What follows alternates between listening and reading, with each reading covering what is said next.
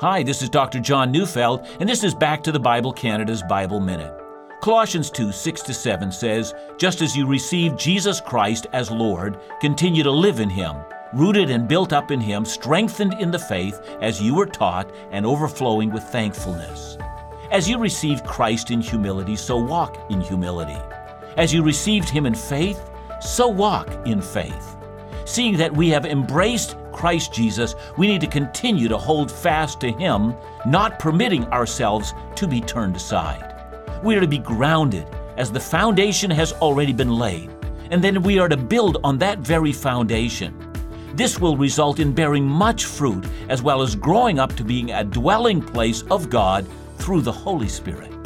Listen to Back to the Bible Canada every weekday on this station or visit us at backtothebible.ca.